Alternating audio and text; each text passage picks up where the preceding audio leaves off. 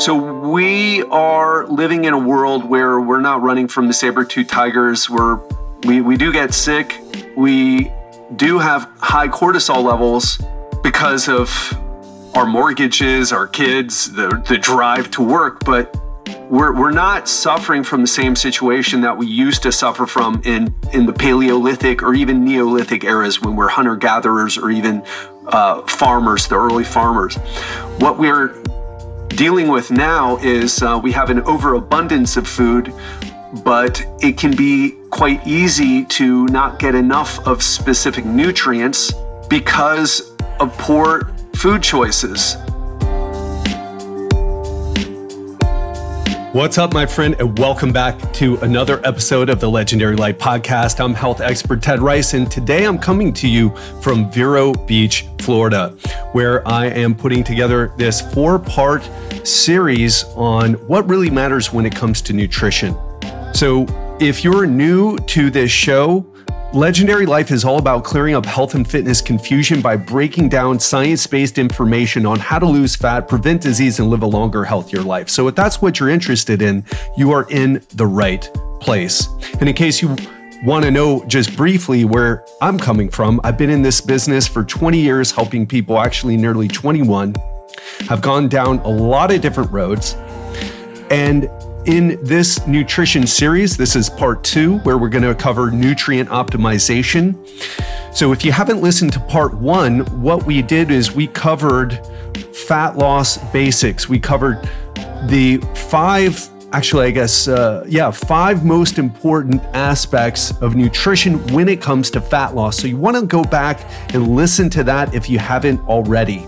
So today, it's going to be about nutrient optimization. And what does that mean? I mean, I wish I could come up with a better name for it, but basically, I'll say it like this. So if you haven't listened to the first one of the most important things that you can do with nutrition is maintain a healthy weight and a healthy body fat percentage.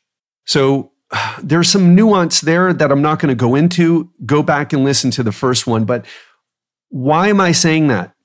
Why am I talking to you about this? Because when I speak to people and they're like, I eat pretty good.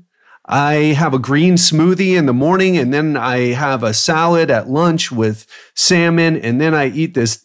I'm like, listen, you're fat. Okay. I don't say it quite like this because it's a little bit coarse, a little bit crude, a little bit rude to say this to people, but I say this and mostly I say it to guys because guys are always trying to impress me with their choices for nutrition. And of course, I don't talk to women that way. I don't say things like that. I just wanted to let you know, right? But I do get people straight. And so I was having a conversation I've had many conversations like this, but someone was telling me how they were eating so good. And I was like, what's your body fat percentage? Most of the time people don't know. But I was like, okay, if they know their body fat percentage and they're over 20%, it's like you're overweight. And if you're over 25%, and this is for men, by the way, then you're obese, all right? And if you have a BMI of a certain range, I forget what the cutoff is, slipping my mind right now, but then you're overweight or obese. You're not in a low risk weight or a healthy weight. So it really doesn't matter what you say you're eating. Now, this is crucial. And if I sound like I'm condescending a little bit, believe me, I'm not, because I used to believe in all this stuff. I was 23% or 22% body fat at my fattest. I was 210 pounds. And I was eating all this stuff. I was spending my whole paycheck at Whole Foods. So this is the most important one, the fat loss, maintaining a healthy weight. If you're not doing that, it doesn't matter what you say you're eating or what you're actually eating or how much money you spend at Whole Foods or the types of exotic, nutrient-rich superfoods that you're eating. It just doesn't matter. Are we clear on that now? Cool. Because we're going to move on to the second most important thing, which is nutrient optimization. So after we get into a healthy weight or healthy body fat percentage, again, some nuance there, and both are important. Those huge roided out muscle guys, that isn't healthy for you, even though if they have low body fat level. So just to throw that out there. So weight is important, as is body fat. And if you know your weight, which 99.9% of people do, because we all have scales in our bathrooms or somewhere easily available to us, and we all know what we weigh, make sure you know what your body mass index is, your BMI. And then beyond that, if you want to take things a step further, get your body fat tested. Get your body fat tested. I'll tell you, I have every single coaching client get their body fat tested, and they're always surprised at how it's always higher than what they think. So if you think you've got just 5 or 10 pounds or maybe even 15 to lose, it's much higher. I guarantee you, much higher than what you think it is. Don't believe me? Go get an InBody or a DEXA scanner or a Bod Pod. So beyond that, let's get to what today is about, is nutrient optimization. And what are we really talking about? After fat loss and maintaining a healthy weight, what we need is to make sure that we're getting adequate nutrients from the foods that we do eat that help us maintain a healthy body fat and healthy weight. Why? 2 big reasons. Nutrient deficiencies.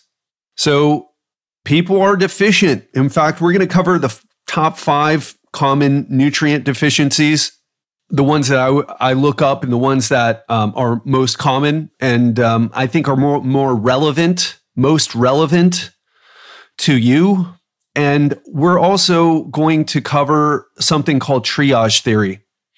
Now, triage theory is something that you may not have heard of before, but the idea is this. Triage theory says, and it's developed by Bruce Ames. And if you're familiar with Dr. Rhonda Patrick, which we really shouldn't call her doctor, but Rhonda Patrick, PhD, she learned from Bruce Ames. And Bruce Ames is the main guy, one of the top researchers when it comes to nutrition. He came up with this idea, this hypothesis that turned later into a theory because there's evidence to support it, that the body uses whatever nutrients are available to ensure that the most basic and important metabolic functions are fueled first. For example, if you need a nutrient that isn't available, the body compromises long-term health to ensure short-term critical function. So in other words, maintaining the pH of your blood is more important than your bones, because the pH of your blood, if it's off, can be a huge deal. Bones get brittle later on in life, but it's not, that's long-term health, but short-term health is more important. Does that kind of make sense?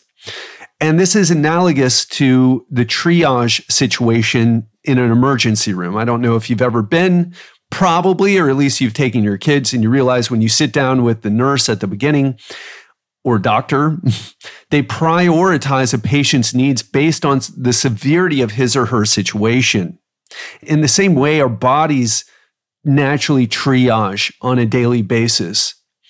So cells will sacrifice nutrients from non-survival functions for immediate physiological needs. Now, I've already given the idea of using calcium to balance out the pH in your blood versus the calcium being used in your bones to maintain strong bones. Blood pH takes precedence over strong bones. Another example is that nutrients will be diverted from tissue repair to meet more critical needs, such as fighting off an infection or secreting cortisol, stress hormones, to deal with an imminent threat, right? So you're not concerned about repairing your muscles if you're fighting off an infection. It's a more pressing concern. So your body knows the difference. It knows without you having to think about it, knows the difference between an immediate threat and something that's more long-term. So the thing is here, however, is that when there's not enough nutrients available, this often leads to, or let me say it like this. So we are living in a world where we're not running from the saber-toothed tigers. We do get sick. We do have high cortisol levels because of our mortgages, our kids, the drive to work, but we're not suffering from the same situation that we used to suffer from in the Paleolithic or even Neolithic eras when we're hunter-gatherers or even farmers, the early farmers. What we're dealing with now is we have an overabundance of food, but it can be quite easy to not get enough of specific nutrients because of poor food choices, or because we don't vary our foods enough. Now, I'm not a person who is really into like, I make sure I eat different things all the time. I think it's more convenient and works better to eat the same thing regularly. That said, we do need to be aware of certain things. So let's dive into it. Let's dive into the top 5 common nutrient deficiencies here. So the first one that I want to talk about is magnesium. Now, magnesium, I'm bringing up first, not because it's the most common deficiency, but I think it's one of the most important deficiencies to deal with in our modern world, because magnesium is a key mineral in your body. It's essential for bone and teeth. It's also involved in more than 300 enzymatic reactions. And the issue here is that almost half of the United States population consumes less than the required amount of magnesium, according to this study in PubMed. So low intake of magnesium and low blood levels of magnesium are associated with type 2 diabetes, metabolic syndrome, heart disease, and osteoporosis. And not only that, but magnesium is something that if you feel like you're under a lot of stress, or if you are someone who has trouble sleeping, magnesium can help with that. In fact, some of the main symptoms of this is severe magnesium deficiency, but they include abnormal heart rate, muscle cramps, restless leg syndrome, fatigue, and migraines. So magnesium is something that I take every day before I go to bed, because while I do go out of my way to try to eat dark chocolate, which is very high in magnesium, I go out of my way to eat a lot of dark green leafy vegetables, and almonds happen to be quite rich in magnesium. It's still hard to do, right? Still hard to do. For example, I haven't been eating that many dark green leafy vegetables recently, although I have had quite a bit of, I travel with cocoa, by the way. So I travel with cocoa powder, and I just finished this dark chocolate drink. So that's a great way of getting in magnesium. And I'll give you a little tip here, a little bonus tip, is that for my coaching clients, what I tell them, if they need a chocolate fix, get baking cocoa powder, which is just cocoa powder, and mix it in warm almond milk, warm unsweetened almond milk. And even though it's unsweetened, just a combination of almond milk and the cocoa powder, it has this natural sweetness, but it's very low calorie. And you get a nice, you get your chocolate fix, you get some magnesium, and it's a way to keep the calories low and the nutrients high. So there you go. That's the first deficiency that I think we should all pay attention to, because it's one of those things that's involved in stress, in sleep. And that's something that I don't know one person in the modern world who isn't dealing with that. Do you? So the next one I want to talk about is vitamin D deficiency. Vitamin D, because it's really important. So vitamin D is a fat-soluble vitamin that functions like a steroid hormone. In fact, it's not truly a vitamin at all. It is a steroid hormone. Now, don't misunderstand or get it twisted, as the cool kids say. It's not a steroid like testosterone, injecting testosterone or something like that. Steroid is just a class of hormones. It's the chemical structure of the hormone. So vitamin D acts like a hormone, travels through your bloodstream and into the cells, telling them to turn genes on or off. And almost every cell in your body has a receptor for vitamin D. Now, here's what's really important. Vitamin D is produced by exposing your skin to sunlight and then using the cholesterol that's in your skin. So most of us, there's a big fear in the West of sun. And it leads to people with lower vitamin D levels. And the best way to do this is just to get your vitamin D levels checked. And usually if you have a good doctor, he'll be doing that. Or she. Actually, honestly, I prefer women doctors, not guys. Best doctors I've ever worked with were women. And it's kind of a thing that I'll go out of my way to do. So just FYI, a little tangent, but FYI. So anyway, this can be an issue, especially if you live north of the equator or you have darker skin. Because the true reason that human beings have darker skin or lighter skin has to do with where they evolved and the amount of sun exposure in that area, and who they had babies with too. But that's for another podcast that will never be done, actually. So that's the reason some of us have higher amounts of melanin, which gives people their dark skin tone. So if you are a darker skin tone, whether you're from India or Africa, or if you have indigenous, heritage, what am I trying to say here? If you're South American, perhaps, and you have darker skin tone because you have a history of Native South Americans or, Native Americans, if you have darker skin tone, you're going to want to be more cognizant of this. If you live in an area where there's less sunlight or it's farther away from the equator, you want to pay attention to this. Or if you're like a lot of people I know, you just stay indoors all the time, even if you live in a sunny area and you barely get out at all, you want to pay attention to this. And again, the best way to do this is just to have your vitamin D levels checked when you go to the doctor. And although vitamin D deficiency is common, it's not obvious. And the symptoms are subtle and develop over years or decades. So adults who are deficient in vitamin D experience muscle weakness, bone loss, and an increase in fractures. In children, it can mess with their growth and soft bones. So if you're one of those parents who are like, no, little Johnny, never go out in the sun, you're going to get cancer. So that's something that you want to be aware of.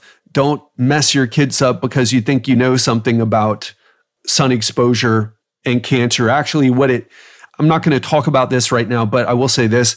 It is not chronic low-level sun exposure that is the problem.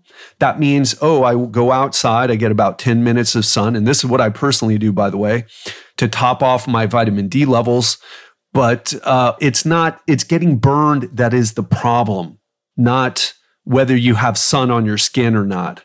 So if you're getting burned regularly because you don't get any sun and then you go on vacation in Cancun and you don't put suntan lotion on your kids and you don't put it on yourself or you don't put it on frequently enough and you get really red and your skin peels, you've messed up and increased your chance of getting cancer.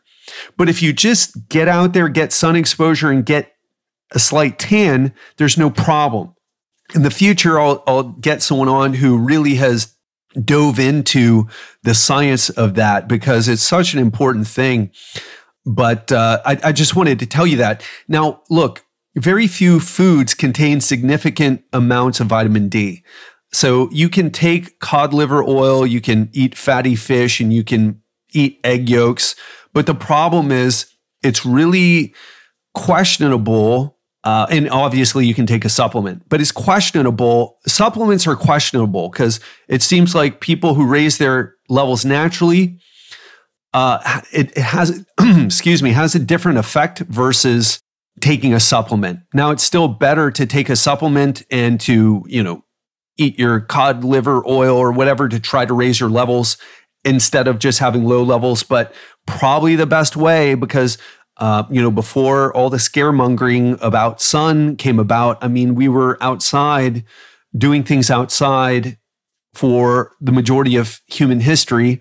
Yes, we want to be mindful of skin cancer and the excessive sun exposure that causes it, but we don't want to say, we don't want to be all or nothing, okay? And obviously check with your doctor. And if your doctor says something silly, fire him, get a new one. And that's all I'm going to say about that. So the next thing I want to talk about, the next deficiency here that I want to cover is calcium. Calcium is really important. In fact, one of the things that's a bit different than what I'm used to coming back to the States is that the food choices here are so different. This episode is sponsored by Organifi. Do you want to know a secret that all my coaching clients follow? It's really simple, but powerful. Add vegetables into each meal. But let's be honest, most of us, including myself, don't eat the recommended servings of vegetables and fruits each day. So for those of us who are on the go or have trouble eating healthy, having a greens powder makes it easy to get your greens in every single day, no matter how busy you are. And that's why I use and recommend Organifi Green Juice, a superfood powder that you just add water to so that you can get your greens in even when you're on the go. The best thing about Organifi Green Juice is that it actually tastes great. But don't believe me, try it for yourself. And use the code TED20, that's capital TED, the number 20, at www.organifi.com. That's Organifi.com to receive 20% off your first order. But hurry, this is a limited time discount for Legendary Life listeners. Now, back to the episode. So let's talk about calcium. It is easy to get calcium in Thailand, where I spent most of the time, but just in Asia in general, because you're eating for example, a lot of things have bone broth, and you'll have bones in it, and a lot of things have bones in it, and you can eat the bones. So let's talk about calcium. Calcium is essential for your bones, as you know, although your bones are mostly collagen protein, but your calcium is essential for bones. It's essential for every cell in your body. It's especially essential during times of rapid growth, so for your children. And it also is a signaling molecule that helps your heart, muscles, and nerves work properly. In fact, your heart, muscles, and nerves wouldn't be able to function. We're not going to go into that. But another thing is that, as I mentioned earlier, the calcium concentration in your blood is tightly regulated, and any excess is stored in your bones. So if your intake is lacking, your bones will release calcium. And that's an example of the triage theory that I mentioned at the very beginning. And that's why most common symptom of calcium deficiency is osteoporosis, which is, as you know, or osteopenia, which is characterized by softer and more fragile bones. So one survey in the United States found that fewer than 15% of teenage girls, fewer than 10% of women over 50, and fewer than 22% of teenage boys and men over 50 met the recommended calcium intake. So even though calcium supplementation can increase numbers slightly, a lot of people just still aren't getting enough.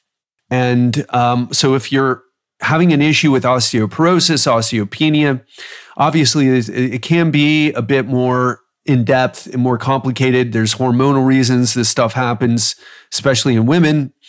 But one of the things that you can do is make sure you're eating more calcium. So boned fish like sardines, something that I eat regularly, eating more bones is what it really comes down to. You can even eat bone meal. And I mention this in part because there's a big scare about dairy. Actually, my dad asked me, because I'm in Vero Beach visiting my dad, he's like, hey, I just heard that yogurt is one of the worst things you can eat. Is there any truth to that? I said, whatever idiot that is that said that, the research is pretty solid that for most people, for people who are not lactose intolerant, dairy is associated with, higher calcium intakes, better body composition, so many positive things. So that whole thing, like, don't drink milk because what other animal drinks milk, right? Do you know any other animal that drinks milk beyond being a baby? Do you know any other animal that drinks another animal's milk? It's like, yeah, do you know any other animal that flies halfway across the planet in 15 hours, right? Do you know any other animal that argues online on Facebook? Look, it's just not a good argument. I used to believe that, right? I used to think there was merit to that argument, but there really isn't. So it doesn't have to do with like our ancestral practices, although there's a lot of good things from the ancestral practices. What it also has to do with is what are the actual effects based on the studies, on the more recent scientific studies. And I'll just tell you this. It is pretty clear that eating dairy is a good thing, just beyond the calcium supplements, okay? So I want to say this. Some studies, because some people will want to like take calcium supplements, or if you're a vegetarian and you don't eat dairy, or a vegan, you're like, well, I get enough. I eat kale, spinach, bok choy, broccoli, etc. You're not going to get enough from that, and you may resort to calcium supplements. And some interesting studies have demonstrated that there's an increased risk of heart disease in people taking calcium supplements. Although there are some other studies that found no effects. So I'm just kind of saying here, it's best to get calcium from food rather than supplements. These supplements seem to benefit people who aren't getting enough calcium in their diet, but I would go for the real deal instead of taking supplements, just as a general rule. Magnesium is a bit different, and that's one of the only exceptions, I would say. So let's talk about the next nutrient deficiency, which is iron deficiency. Okay, iron deficiency is important, especially because it's an essential mineral. It's the center of your red blood cells. And really important, there are two types of dietary iron. There's heme iron, which is very well absorbed, and it's only found in animal foods, especially in red meat. And then there's non-heme iron. This is found in both animal and plant foods, and it's more common, but it's not as well absorbed. Now, I'll tell you this, iron deficiency is one of the most common nutrient deficiencies in the whole world, affecting more than 25% of people. So this is a big deal, especially for women, because around 30% of menstruating women may be deficient as well due to monthly blood loss, and up to 42% of young pregnant women may be deficient as well. Vegetarians and vegans obviously have an increased risk of deficiency because they only consume non-heme iron. So you're getting iron from beans, for example, but it's just not as well absorbed as heme iron. So what are the most consequences? How do you know that you have an iron deficiency? Well, the most common is anemia, which is the number of your red blood cells and your body's ability to carry oxygen, right? So you can easily do a test at your doctor to figure this out. And symptoms of this include tiredness, weakness, a weakened immune system, impaired brain function. So this is really important stuff. And the best sources of heme iron, so the better absorbed iron, is red meat, organ meat, shellfish, and actually canned sardines are really good as well. All right. So, but red meat and organ meat. So it's something that, I respect vegans and vegetarians. I mean, it's a very difficult diet to do, but I was a vegetarian for a year until I realized it just was not for me. That was when I was, I think, 19 actually. But I know how hard it can be. I don't think it's optimal for health, but most people do it because, so don't listen to What the Health or any of those other Cowspiracy or any of those other things. Red meat there's no issue with eating it unless we're talking about processed red meat. And maybe you don't want to eat it all the time because you can actually get too much iron. For example, there's hereditary hemochromatosis, which actually my father has. He has to give blood because iron levels get too high, and iron can get into your joints and cause problems and just cause problems with your heart. So he actually has to give blood. So again, this is about having the right amount of iron. And actually, he might more benefit from being a vegetarian in that instance, right? So those people might actually benefit from having more non-heme iron and less heme iron in their diet. But that's a specific situation. So if you don't have hereditary hemochromatosis, then it's not something you really need to worry about.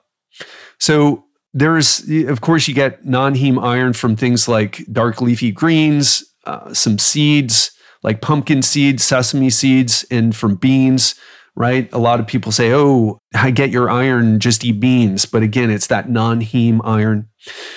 And by the way, what about supplements? Well, you shouldn't supplement with it unless you're working with a dietitian. So in other words, someone who really understands the medical side of things, right? I'm not that person. By the way, I don't help my clients. I don't treat medical situations with nutrition. So you would want to talk with your doctor or really a registered dietitian about that, because too much iron can be very harmful. You don't want to supplement with it. Also, just keep in mind, vitamin C can enhance the absorption of iron. So if you're eating vitamin C rich foods or taking kale is quite high. Actually, red bell peppers are crazy high in vitamin C. Guava is super duper high in vitamin C. I was eating a lot of guava in Southeast Asia, just delicious guava. But taking that alongside iron-rich foods can help maximize your absorption. And obviously, supplementing with vitamin C is one of the things that I actually recommend as well. So doing that can enhance iron absorption. So if you're a vegetarian or if you're having problems with iron levels, making sure you're getting enough vitamin C can help a lot. And so the last deficiency we're going to go into is a B12 deficiency. Now, vitamin B12, or also known as cobalamin, is a water-soluble vitamin. It's essential for brain function, nerve function, blood formation. Every cell in your body needs B12 to function normally, and your body is unable to produce it. So therefore, you got to get it from your food or you got to supplement with it. The thing is that B12 is only found in sufficient amounts in animal food, although certain types of seaweeds have a bit more. So if you're a person, and I say this because I know that vegetarianism and veganism is kind of on the rise. There's all these documentaries that are getting people to consider plant-based eating. And I think eating more plants is good. I think eating only plants is not as good. I think it's an extreme. It's like the reverse of the keto diet or the carnivore diet. I think it's fine to be an omnivore, but a lot of people do it for very different reasons, and I respect that. And let me tell you, I've been to some markets in Asia where they chop up animals and you see all the different parts of the animals. And I think a lot more people would probably be vegans and vegetarians if they saw what I saw, but we buy our packaged pork chops and ribeye steaks and chicken breasts and chicken wings at the grocery store, and we're completely naive and protected really from the truth about the butchering that goes on with animals. It's the right word to use. So I get it for all the vegetarian and vegan listeners out there. So which there's more than a few. I've had many emails from you. So I appreciate you and glad you're listening. And I do my best to kind of step out and help you as well as explain, this to the people who aren't vegans and vegetarians, but it can help them understand things better. So really important. B12 absorption is a little bit more complex than other vitamins because there's a protein involved known as intrinsic factor. And some people are lacking in this protein. And so you may need higher doses of B12 or like even injections. So what are some common symptoms of vitamin B12 deficiency? Well, there's megaloblastic anemia, where your red blood cells are enlarged. There's symptoms like impaired brain function, elevated homocysteine levels, and which is a bit controversial. I'm not going to go into it. So where do you get the vitamin B12? Well, obviously, if you're a vegan or a vegetarian, you're going to have to supplement with it, because the main sources are shellfish like oysters, clams, organ meats, red meat, eggs, and milk products. And one thing I want to tell you is vitamin B12 isn't considered harmful in large amounts because it's often poorly absorbed and you get rid of it, right? In fact, that's the joke when you take vitamins, is that you're creating expensive urine. So that's kind of the situation there. And I just want to finish up by talking about triage theory and about superfoods and functional foods, just very briefly. So really important that we can lose fat, but if we're deficient in vitamins, we're not getting optimal amounts, which we're not going to get into what are optimal amounts because nobody knows. Nobody's quite clear on that. But it can lead to long-term problems. Now, I want to talk about superfoods for a second. Now, I want to tell you this. Superfoods is, there's not really any superfoods. There's foods that are more nutrient dense. In other words, you get a lot of nutrients for very little calories. And then there's nutrient poor, calorie dense foods where you get a lot of calories. And think about sugar. Sugar doesn't have any, even, people say, oh, but honey, it's natural and it's loaded with potassium. No, it's not. It's mostly just sugar. It just has a little bit. And you would have to eat a ton of honey to get any real, any real meaningful vitamins and minerals from it. Now, if you're eating, I don't want to get into this, but if you're eating like the royal jelly or something like that, you may get some other things, some of the enzymes, but that's not what we're talking about. We're talking about vitamins and minerals.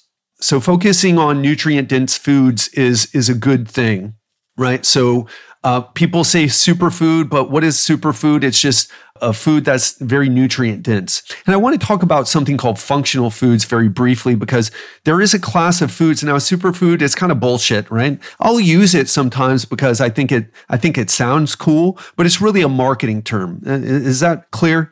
But there's something called functional foods that I want to just briefly describe it for you. It's a type of food that has properties, health properties that go beyond just the nutrient value of the food.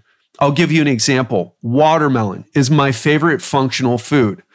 Watermelon has potassium in it. Watermelon, which all, fruit has. Watermelon has lycopene in it, which many different vegetable or fruits have. For example, tomatoes has lycopene. It has fructose in it, so it has carbohydrates, which there's nothing wrong with fructose unless you're already overweight and your fat stores are full and your liver is getting fatter because your liver will, you can get non-alcoholic fatty liver disease if you're overeating fructose, but it only happens if you're already fat.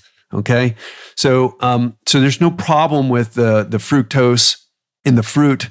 So just kind of being comprehensive here, saying that for comprehensiveness. But why is watermelon a functional food if other foods have, fructose, have lycopene, have potassium in it? Well, watermelon is the highest natural source of the amino acid called L-citrulline. So L-citrulline in high amounts can improve your blood flow. And L-citrulline has been proven to improve erectile dysfunction and improve basically circulation and everything related to circulation. So that's a way to, now you could supplement with citrulline, but you could also get enough citrulline from watermelon because it's a nitric oxide precursor. So that's an example of functional foods. Spirulina is another one. So there's foods that have benefits beyond their nutrients. And this is different than superfoods. Does that make sense? Now, I'm not going to go too into functional foods today.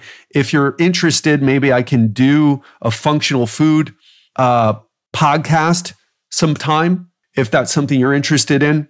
But what I want to tell you right now is if you are confused about this stuff, if this seems like a lot to do on your own, and you know that having a coach is the fastest way to get the best results in your nutrition, to transform your body, to optimize your energy levels so that you can kick some serious ass in life, and you'd like me to be your coach, go to legendarylifeprogram.com/apply. That's legendarylifeprogram.com/apply. Now, if you'd like to see what I do with my clients and get them, how I get them amazing results, how I create body transformations, as well as all the internal transformations, the emotional health that they build with working with me and going through my program, go to legendarylifepodcast.com/free to watch my free masterclass. So that's what I have to say. We will go into gut health in the next installment of what really matters when it comes to nutrition. So I hope you enjoyed this. And remember, you're looking for someone to help you with this stuff, go to legendarylifeprogram.com/apply to apply for my coaching, either my group or one-on-one coaching. And if you're new to the show and you want to learn a little bit more about what I do to see if my approach is right, go to legendarylifepodcast.com/free. Watch my free masterclass. Again, there's one for men, one for women. There's nothing to buy on the masterclass, although there's an invitation to hop on a call with me to apply for the coaching group if you resonate with what you see in the masterclass. So that's all I've got for today. Hope you enjoyed this. I've got a great one coming on gut health, so you want to stay tuned for next week when that gut health one comes out. Can't wait. Hope you enjoyed it. Have an amazing week, and I'll speak to you on Friday.